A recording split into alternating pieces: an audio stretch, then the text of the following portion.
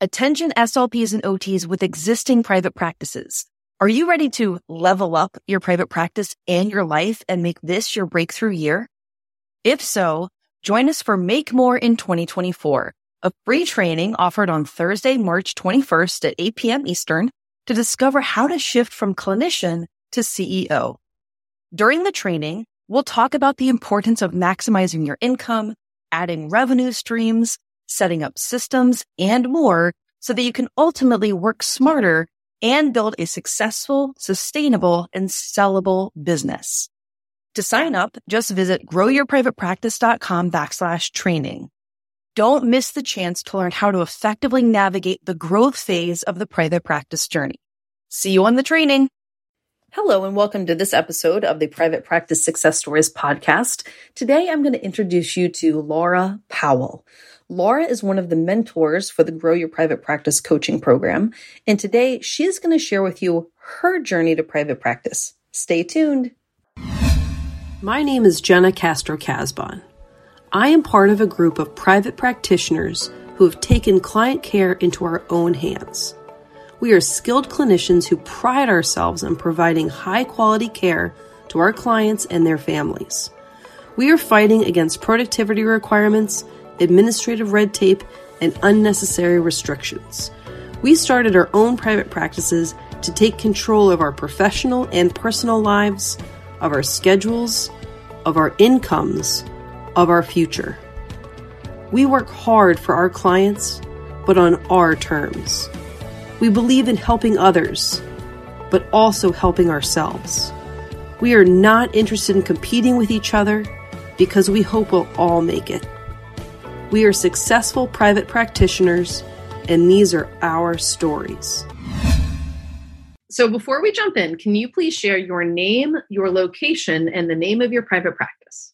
Sure. Laura Powell, and I am out of Columbia, Missouri, and my private practice is Therapy Unlimited. So this is a very special episode of the podcast because Laura is one of the mentors for the Grow Your Private Practice coaching program. And it's been really fun, Laura, to get to know you through that and having you be a member of my team and having you support our established private practitioners who are growth level and looking to, hire more people and streamline their systems and earn more money and all those kind of things. So thank you for being part of that program. You're welcome. It's been awesome. So one of the things that Laura likes to do as part of the program is to get to know the members and to really help them, make decisions about whether things are good ideas for them and for their practice, or maybe steer them away from things or share your wisdom. So speaking of wisdom, let's go back to the very beginning. We could start with your early career, maybe. I would love to know more about your journey to private practice. I know some of this stuff as we've been friends for a while now, but I'd love you to share with the listeners, what were things like in your early days as a speech pathologist? Sure. I started my career as a speech pathologist in the schools. And so I worked in a middle school, and then I really haven't done very much elementary school, but I had about 6 years in kind of secondary schools. And one of my school placements was at a school it was an alternative school for kids that weren't successful in their general school. And so they were sent there, and it was not the most desirable placement for lots of speech therapists, but I requested it every year because there was a good family of team with the staff, actually. So yeah, the kids were hard and that, but it was really just the staff that kind of drew me to that over and over every year. So that's kind of where I started. So really what started my private practice thinking was when I was asked by my pediatric dentist for my kid when she was 2. He said, "Do you do tongue thrust therapy?" And I thought to myself, yeah, sure, I'll do tongue thrust therapy, but I had no idea that it was a whole other arena of practice. And so that's what started the whole kind of private practice, but I didn't realize what I was doing. So essentially what happened was I started searching tongue thrusts, and I was like, okay, I'll go get the training, blah, blah. So I went and got trained And I thought, oh, I'll just see a couple of kids on the side in addition to working at the schools and all that. So that's kind of how I started. Never in a million years did I think that I would do it full time, because I thought, no way. I have to have some kind of security. I have to have insurance. I have to have, I have to have a salary. Anyway, so I did I did full-time jobs and then private practice on the side for a long time. And my career led me to work in outpatient at a pediatric place and at an adult place. And so I had all of these, a wide variety of experiences through that. And I also worked in an ENT clinic as well. So I had all of these different aspects of speech therapy through the medical realm that I didn't know I was going to use later. I just was like, okay, I guess I'm going that way. And through all that, I was able to learn just this broad spectrum of things about the speech pathology world. So I was able to see how the school districts functioned. I was able to see how the medical placement functioned. And so through all of those experiences, without having a clue about, having even an idea that a private practice was in the works, I was able to use kind of all those skills and apply those to private practice. So the transition from the part-timey, working full-time and the part-timey kind of thing, that happened when I was working for a medical facility, and I just decided that patient care philosophy was not aimed. It just wasn't jiving. And I thought to myself, I can't practice the way I want to and serve families the way I think they need to be served for me. And so that's why I decided to kind of take the leap and just do it. So I did it. Anyway. I love it. I love so many things about that story. The first thing that I love is that you talked about your early experiences in the school for kids who couldn't be in their regular schools. And you talked about the team and really wanting to work with those types of professionals who were kind of, a family and all like in it together. And we'll get to this later, but I think that's one of the things that you feel very strongly about is leadership and leading a team. And so I'm curious to hear, what your experiences at that place, really at that school, helped you later. But before we get to that, I really liked how you talked about too, how you had this breadth and depth of knowledge in the field and were able to be, having this, worked with kids, worked with adults, having kind of this generalist approach and having all of this knowledge that you didn't even know you were in essence collecting before starting to transition, into really thinking more about private practice. And a lot of people do have that idea of, I'll start on the side and maybe I'll just see a few kids. And then as things start to maybe take off, then they think, oh, but wait, I need that insurance. I need that steady paycheck and whatever else. So all of the things that you're saying, I'm sure that the people listening are thinking like, oh my gosh, I totally know what Laura's saying. I feel the same way too. So tell us about really how you started to make that transition from, I've had all these different experiences. I'm learning more about tongue thrust. I'm thinking that maybe this isn't going to be just an on the side thing. So what happened next? Yeah. So let's say, what did I do? Okay. So I worked full time at the medical setting, and half of my time was at the adult and half of my time was in the peds. And so I knew I was kind of in the works about starting, finding a name, deciding I'm really doing it. So I had to really think strategically about how I was going to transition out from a full-time, being employed to full-time private practice. And so because initially I focused mostly on peds, I decided to get rid of the peds aspect of the medical setting I was working at. And so then I went down to part-time. And so I did part-time adult work, and then I did part-time my private practice. So then I started to market to pediatricians and learning how to accept insurance and all of that. So when I first started, I really did sign up for 7 insurance companies all at once. I hired a credentialing company to do it, and I figured out quickly I did not like that because I was out of control of that situation. And so I quickly hired them and quickly fired them and just decided to learn that process on my own because I feel like I did it better. And so I took that, it was probably 6 months, that transition, the part-time transition. And so I took that time to, yes, take a few clients in my practice, but I also took that time to learn the insurance game a little bit, because I was very, very green. I had no idea. When I would call to get benefits and eligibility information at the beginning, I would say, hi, and they'd be like, hey, so what do you need? And I was like, I don't really know. And yeah, I felt stupid lots and lots. I still feel stupid, but that was really bad. Anyway, so I did that for a little while. And then after about 6 months, I got rid of, my employment completely. And then I was able to build. So through, let's see, how long was that time period? From, 2007 to 2015. So it was about 8 years it took me to decide to go from very part-time, starting out with a couple of people, to full-time. So, it wasn't just like, in a couple months, I'm going to choose to transition. It took me a long time.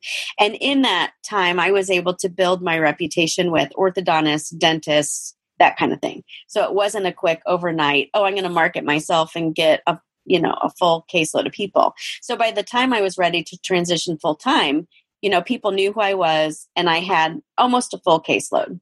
So, yeah. And then that next year I started adding other providers, because then I was able to expand, because one of my friends that I worked at in the pediatric medical setting came with me, and she has some really awesome early childhood skills. And so we were able to go kind of tout those skills as well. So as people come, then I'm able to be like, what do you like? Let's go find the people that really need that service. And so that's kind of how I built from there. And I'm still building the same way.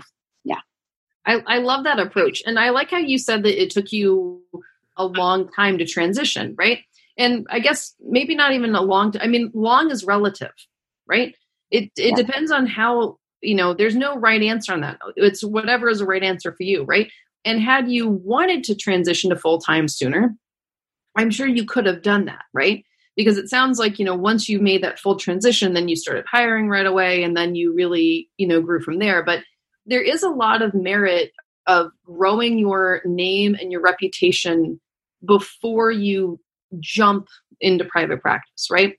I tell people all the time that I actually don't recommend that people leap or jump into private practice, which people think is funny coming from me, like the private practice lady. But there is a lot of risk involved in doing that. So, yes, some people do it, and yes, it works for some people, but it's also can be very overwhelming and scary for others. So I like that you talked about using that time. And, I don't know, I know that you've got, kids, and I don't know if your kids were young at the time or kind of where you were in that life cycle, but that probably was maybe another reason why you didn't make the full leap. Yeah. I had a 2-year-old and a 6-month-old. I started my private practice really at the very beginning because I discovered I'm not a stay-at-home kind of person. I was working part-time in the school district and staying home part of the time. And I thought to myself, okay, what are my goals for the day? And I'm thinking, I have to just be here with my kid? No, I have to do so. Anyway, so, yeah. And that too is a great decision, right? Like everyone has their own way of operating, right? There's other people who get into private practice so that they can stay home with their kids plenty of times. And there's others who use it as a vehicle to either get back into their professional career or start to amp up their professional career. So I think that that's too, something for people to think about is what do you want, right? What do you want in your life? And then try to use your private practice as a vehicle to help make those dreams and desires come true. Yes. I will say that if I would have tried to grow fast do it without having all of the experiences at the ENT clinic and all of those kind of things, if I didn't have those experiences, I would have been a very different private practice because I wouldn't have been able to see insurance the same way. I wouldn't have been able to kind of be able to navigate the school district as far as like how IEPs work and being able to contract with schools and answer questions for them. And so I think that for my experience, it would have been really different had I not taken, those 7 or 8 years to kind of do the pre-work. Yeah, I like that. Yeah. And that's, we all have different journeys, right? And different timelines, but forward is forward, no matter what that looks like for you. But so once you decided to go full time, though, I think that you said that you brought somebody along with you. So what did your private practice look like in those early days when you really made that shift to full time? Yes. So when I was doing it was just me before I brought my friend on. I was seeing every kid. So it was like even the little bitty people and all of that. And in that time, I discovered I am done with little people.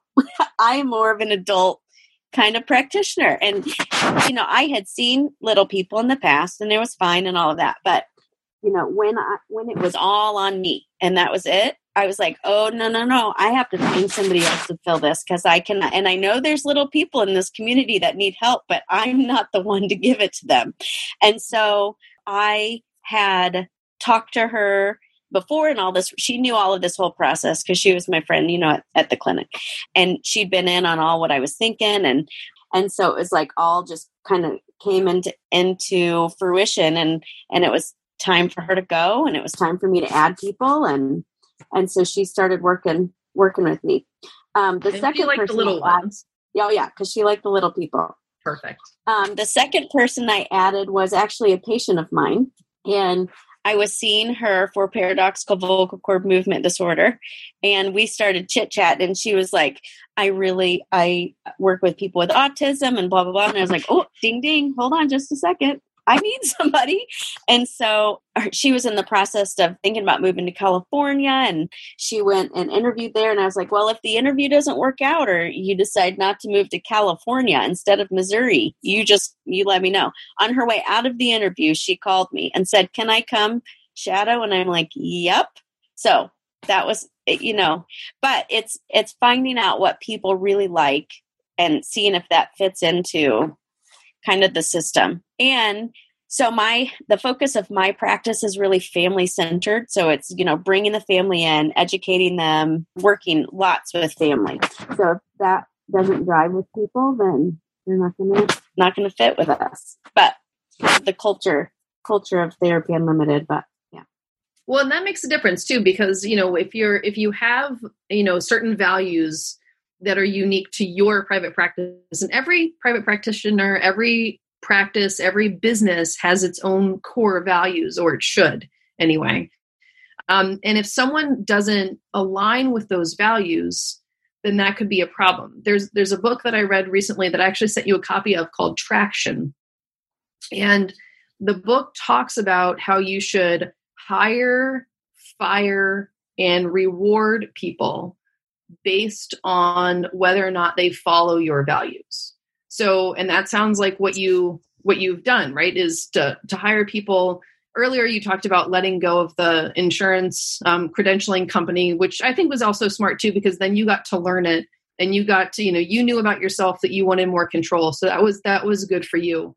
But I think that that's a really interesting thing for people to think about is what are the core values of your company, even if it's just one person, right? Even if you're a solo provider for now, you want to be thinking about what your values are, because that could also impact what kind of clients you see.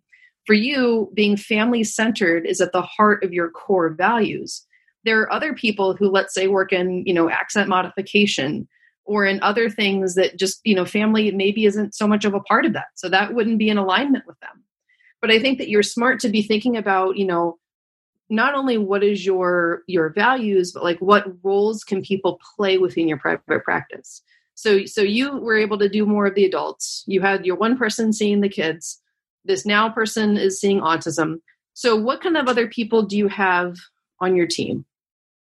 Yeah. Then I hired an occupational therapist that also came along. She was also at the pediatric clinic with me. And we just started seeing a need for, some of the kids we were seeing needed some OT too. And so I said, hey, are you interested? And she's like, absolutely, yes. And the advantage I have of those two gals is that I already knew them and I knew kind of their patient care philosophy. And so I knew that they'd be a pretty good fit. Then after that, I was able to take on a couple of CFYs, and One of them did their full outplacement at Therapy Unlimited. And so we knew kind of how she did her practice, and she was a really good fit. And she's still with me. All of these people are still with me. And then the other one was actually it was a really random, because I don't really have a caseload for people. It's not like I build a caseload and then when people call, I'm like, yes, here is your caseload. So when people call and ask me if I have any openings, and I'm like, maybe, I can't say yes because I don't know, maybe. And so when she called, it was over FaceTime because she was from Philadelphia. And so it was, just a random that she had called me, and she's like, well, do you have a case? I was like, well, I don't really have anything to just like hand you. But 2 days later, a school called me and asked me to do a contract for them. And so I was able to call her back and be like, in fact, I do have for sure some people that you will be seeing. And so I was able to hire her too. But just this past, so right now, all of my therapists, my speech therapists are completely full. So I need another speech therapist. And there are a couple of students that just graduated in December called me. And I did one interview over FaceTime, and she's like, yes, very interested. And she figured out that it wasn't like I had a thing to just hand her, and it was like a guaranteed number of patients. And so she was like, man, I really need a solid, number of people. So I can't do it. And I said, okay. But in the back of my head, I was thinking, well, if you're not willing to take the risk with me, then maybe you're not the best fit anyway. Because, private practice is risky. Everybody involved, it's a risk for everyone, including the people that work for me, because it's, we are at the mercy of insurance. If you accept insurance, we're at the mercy of referrals.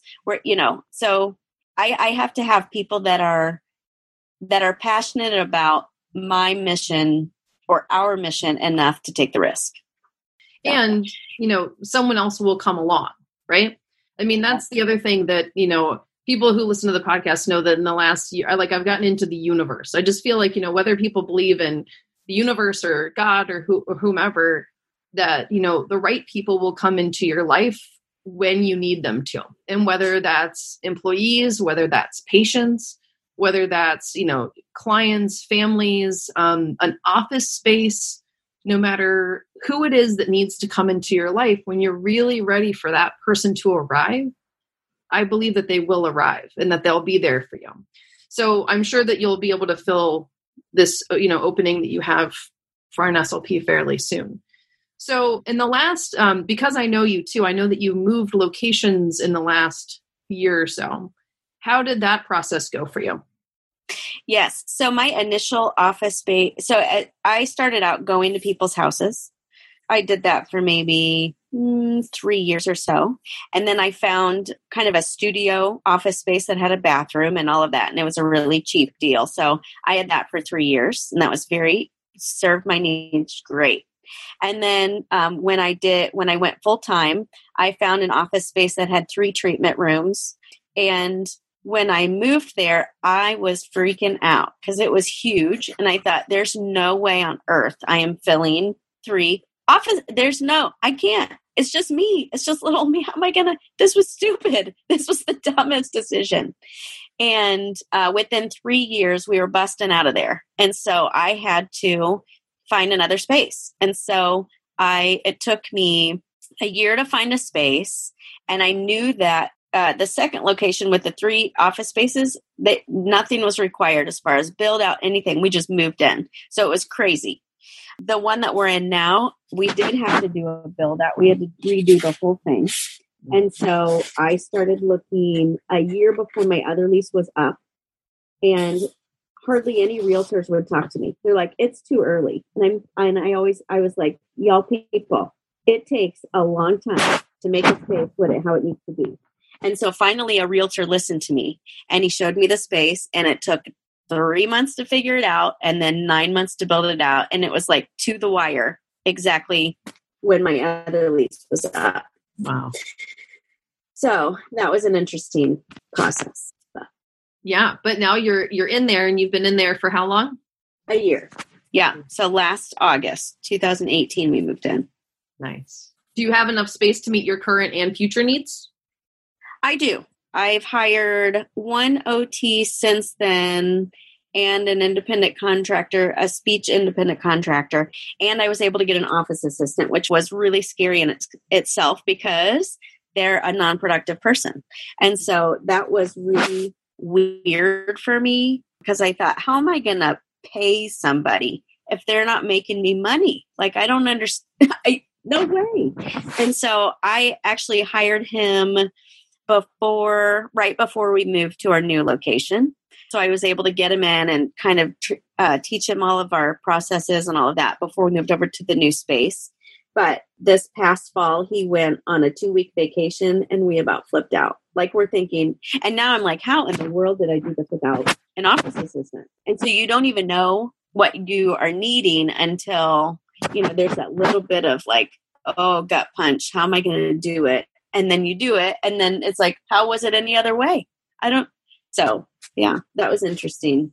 Well, and it sounds like, you're certainly at a place though, where you need that level of support, right? Because you've now grown your practice to a degree where, in the beginning you were able to wear all the hats and do all the things, but now you're at a level where there's no way that you could do that. And you really shouldn't be doing that at the level that you are now. Right. It's been cool because he is able to be a support to all of my therapists too. So I think that he's the steady rock because all of my therapists are out in the community serving people. They're in the schools. They're kind of everywhere. So because I don't run my therapist schedule at all, they kind of do their own thing. So I honestly don't have a clue when my therapists are going to be in and out. And so he's kind of like the steady thing for my families, and he's the steady face for the therapists. They know he's going to be there to answer the phone. He's been a good addition to the team. So perfect. Okay, so back at the beginning of the interview, you talked about the school that you worked at and the team that was there and in place and how much you liked being a part of that. What degree, if any, did that experience shape how now you lead a team in your private practice? Well, I definitely think that it helped me decide how important a team that has each other's back is. So that school was difficult because the kids were difficult, families were difficult, that kind of thing. And so it's like you really had to support each other in order to be effective. And so that is what I do. I try to instill in my clinic now is everybody's mindset is whatever it is, I'll help you. I'm going to help you. It's like share the knowledge, share the information. If somebody's having a difficult case or something, everybody jumps in and they're like, oh, have you tried this? Have you tried this? And so my physical clinic is set up where all the therapists are together.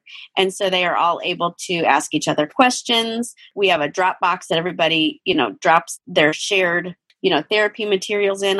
They're emailing all the time about, hey, you guys, this is cool. Look what I found here. Feel free. One of the therapists goes to the public library and checks out all the books about fall or something. And then she sets it and it's like, if anybody, wants to use these books this season, and then I'll just take them back. So just little things like that I think just create a culture of let's help each other out to meet the needs of these families. I like that. So, right, because now we're talking about like two different ways to set up culture and values, right? So you have your treatment approach is to be family-centered, but your leadership approach is to cultivate a place where people have each other's back and they're in this, mindset of sharing. And it sounds like, as a boss, you also are giving people, you mentioned not really knowing when your people are coming and going, and they kind of set their own schedules. So it sounds like you also have, more of a hands-off, indirect way of leading. Can you share a little bit more about that? Yeah. So I wanted to treat my employees how I want to be treated as an employee. So all of the places that I have been, I have felt sometimes micromanaged, but other times like I can't make clinical decisions because of a system. And so I didn't want to create a stronghold on people, my employees, so that they didn't feel like they were able to make clinically competent decisions. And so I think that has in turn resulted in more respect from them. I think that they're happier because they feel like they are respected enough to be trusted to make good decisions. So I don't dictate how long their sessions are. I don't dictate how many sessions. I don't have a quota or a productivity. The way I've set it up is that they're paid per session. And so they decide how much they want to work. And unless they have medical insurance through me, they have to work at least 30 hours because of the standard or whatever for the insurance. But other than that, I don't have any stipulations on them for those kinds of things. And I think it's worked out because they're able to, because, I used to sit in the clinic and I think to myself, well, there's cancels and no-shows. And, I have this big chunk of time. I'm just sitting here waiting. I could be, running errands or doing whatever I want, but I can't because I have to be in the building. Anyway, so I think I didn't want that for them. So. Yeah, I think that's great, right? That's too, isn't it interesting how we take our experiences in life and then try to, shape the experiences, for ourselves and for others in, hopefully more positive ways than we were once recipients of. So it sounds like, the way that you are running your practice is just, that you're letting your employees just be mature decision makers, and so that they can give, excellent clinical care. And you've also mentioned a couple of times that you've had, everyone has kind of stayed with you, right? So this philosophy that you have on leadership seems to be working too from a longevity and productivity point of view for your employees. Yes. So far, it's been great. It might kick me in the butt later, but who knows? And I think I won't change anything unless that happens. And I'm a pretty good communicator when situations are difficult. I'm not afraid of difficult conversations. And so, if it needs to happen, it needs to happen. One of my OTs, she's really, getting notes done is an area where she can grow, and she totally knows that. And so, I'll just be like, hey, girl, what are you doing? No, I need you to think. Come on. That's part of your job, and so and we have such a relationship that she's like, I know. Okay. I'm on it. Thank you for holding me accountable. That kind of thing. So it's never like, come into my office. We have to sit down and have this serious conversation about your notes. It's more like, hey girl, we got to get this done, sister. So yeah. I like that. And I'm sure that they appreciate that as well. Something else that you mentioned is holes in what you're offering. And it sounds like you also are trying to help your employees be able to work with the kinds of clients that they also enjoy working with. Would you say that, I know that you have a family-centered practice, would you consider yourself also having a generalist practice, or do you have also some more specialties within your clinic? Yeah, I do have some specialties. So one of my speech therapists, she is certified in pediatric vital stim, and she's the only one in Columbia. And so we're able to help with those kinds of needs. And so she also, one of the feeding specialists in our area just left. And so there's this big hole also. So she's going to be able to step up and help with that. One of my OTs really wants to do work with vision. And so we are in the process of figuring out, what ophthalmologists we could go talk to, what optometrists we could go talk to that would help build her caseload that way. I have a mom of one of my patients. She actually wants to do some early childhood language groups. So she's approached me and was like, hey, do you think there's room for this in this practice? And I was like, sure, let's talk about it. Let's see what that looks like. And so, if needs come up, then I try to see if I can meet them. So a couple of years ago, one of my parents of an adult with autism was like, hey, I've heard of this book club for people with disabilities. Do you think that you could do that? So I was like, sure. So we do a book club. And so I would say that a generalist in a sense that if a need arises, I try to see if we can meet it. If it doesn't fit, it doesn't fit. But if it seems like we can figure out how to get it done, I usually work to see what the logistics are and see if we can get that going. So I love it. So what does the future hold, do you think? We're just at the beginning of a new decade here, a new year. What does the future seem like it's going to be for you and your practice? That's a good question. And my answer to that would be whatever comes up. So it's not like, and some people are like, what? You didn't? Because I really honestly, I spoke at a Shark Tank class for my middle school kid. And the teacher was like, so how was it building your business plan and all that? And I was like, I didn't I didn't write a business plan. So, and he's like, oh, thanks for that. Because, he's teaching the kids how important a business plan is. And I come in and say, yeah, I didn't do one of those. So, but I think that it's kind of like I don't necessarily have a drawn out plan because I don't honestly know. Whatever comes up, I'm like, oh, maybe that sounds cool. Let's see if we can get that. So I'm not sure. I do have a colleague that wants me to buy her practice in another city. So I don't know. There are certainly people who, and I don't know if she's retiring or just, can't do it any longer or whatever, but that is something that comes up from time to time where people have opportunities to buy a practice or, just sometimes opportunities fall into your lap for all kinds of things. A lot of people get into private practice because an opportunity fell into their lap, right? That's kind of what happened to you, right? With the pediatric dentist, right? This whole thing kind of started, maybe not because you had that internal drive to start your practice from the beginning. Some people do. Some people from grad school or from when they were kids know, I want to be a business owner. I want to start a practice. Very few people in our profession seem to, though. And so it's more like opportunities come along and either you can say yes or no. My big quote that I'm loving right now is opportunities don't disappear. They go to someone else.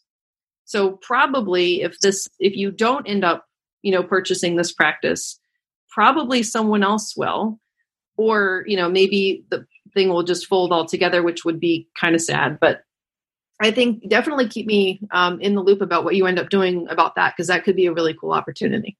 Yeah. Yeah. I think it could be done if I could do it well, but I would have to redo some. So that would be a new thing to me to kind of to take something that's already established and see how things either can be shifted or if people don't, I don't think that I can adapt to somebody else's culture and lead the people in that. I just don't think it's in me. Well, remains to be seen. Yep. That's right. So is there anything that we haven't touched on yet that you would like to share with the listeners in terms of lessons you've learned along the way or, pearls of wisdom, things that you wish that you had done differently or things that you're glad that you did them the way that you did? Well, so I supervise grad students at the University of Missouri.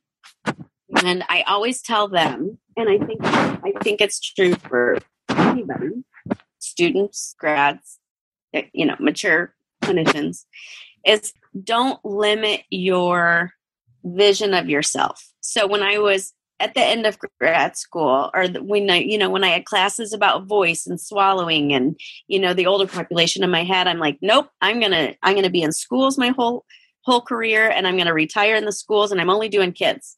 So my listening skills in those classes were a little bit low. And so, if I would have listened better, maybe I would have, not had to do so much on the job learning. But I was kind of tunnel visioned there. And so you don't even know what opportunities are going to come up later. And so closing doors just because you already have this, you've already decided, nope, and then you close it, but you don't even have a clue. So don't close any doors and lock them. You might, you can leave them creaked, a little bit of crack, but don't close them all the way because you might open that door back up. If you would have said, you're going to own a private practice, I'd have been like, yeah, no. Mm-mm. So it's been cool. Well, yeah. And I think that, what you just said about leaving doors open, it sounds like your plans for the future are to have wide open doors. Right? That you've gone so far from closing doors that they're wide open. And as you said, who knows what, opportunities, also what interests your employees might end up having, right? What needs might arise in your local community, potentially purchasing this other private practice. Like who knows? Yeah. Well, another thing about that, it's so funny because I named my business Therapy Unlimited because I didn't want to be specific to a location and I didn't want to be specific to a discipline because, what if? Who knows? That day I did forward thinking. Good for me. But one of my parents comes up to me and she goes, "So you're Therapy Unlimited, right?" And I said, "Yeah." And she goes, "Well, how come you don't have ABA therapy?" And I said, ABA therapy. I said, "That's an interesting thought. I'll give it some thought." But for me, myself, it doesn't necessarily fit with how I practice. And so in my head, I'm like, nope. So I think open doors, but having your own set limits. So you know what doors to not open for yourself if they don't fit into your space, into your physical space or into your philosophical space, I would say. Maybe don't try to make something just because, somebody suggested it or somebody else thinks you should. I love that. Well, Laura, thank you so much for sharing your story and your expertise and your philosophy on how you run your practice. What is the website address if people want to go check out your practice online? It's www.therapyu.org. So it's the letter U. Fantastic. So everyone go check out Therapy Unlimited with Laura. And if people are also interested in getting to know Laura a little bit better, again, I mentioned she's one of the mentors in Grow Your Private Practice, which is my coaching program. To learn more about that, you can go to growyourprivatepractice.com/Laura. And that will be Laura's specific page. And she'll have a quote up on the top. And you can also get to know her better if you decide to join us. So again, thank you so much, Laura, for doing this and for sharing all of your info with the members. And just thanks a million. You're welcome. So how much do you love Laura Powell? Can't you see why I have her hired as one of the mentors for Grow Your Private Practice? The energy that she brings and her expertise and how she has run her practice is truly inspirational for me and for all of our members and hopefully for you as well. So if you would like to get continued access to Laura, who again is one of the mentors in Grow Your Private Practice, you can head over to growyourprivatepractice.com/Laura and sign up. You'll have access to her in the private Facebook group, as well as tons of resources and materials that will be available for established private practitioners who are looking to grow their practices in terms of growing their income, having better marketing, hiring more people and getting that support, and also streamlining their systems. So again, if this is something that is interesting to you and that you're needing at this moment in time, and you have an established private practice, head over to growyourprivatepractice.com/Laura. Thank you for listening to the episode, and we'll talk next time. Now that you've listened to the episode, I want to invite you to a free training. Do you have a business background? Most SLPs who go into private practice don't. You went to grad school, not business school. But here you are, trying to start or grow a private practice. The good news is, business skills can be learned, and I want to help you make solid decisions on how to start and grow your private practice so you can serve your community and build a legacy while doing therapy on your own terms, in your own time, and yes, make more money. I want to invite you to my free training specifically to help SLPs get the background information you need to know in order to be successful. There are 2 tracks, the Start track and the Grow track, because the needs of beginners and growth level private practitioners are very different. The trainings are short but thorough and can be consumed and put into action quickly. I want to teach you how to think, act, and behave like the private practitioner you are meant to be so that you can step into the vision you have for your private practice and your life. And the best part, these trainings are completely free. To register right now, simply visit independentclinician.com, click Start or Grow, and we can get started right now.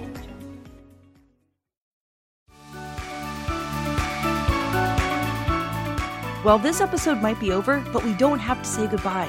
Head on over to independentclinician.com for resources that will help you at each stage of your private practice journey. If you're on Instagram, let's connect. follow me and send me a DM. I'm at Independent Clinician. And if you're on Facebook, make sure that you join the SLP and OT Private Practice Beginners Facebook group. All right, off to help more regular SLPs and OTs become successful private practitioners. Let me know if I can help you too.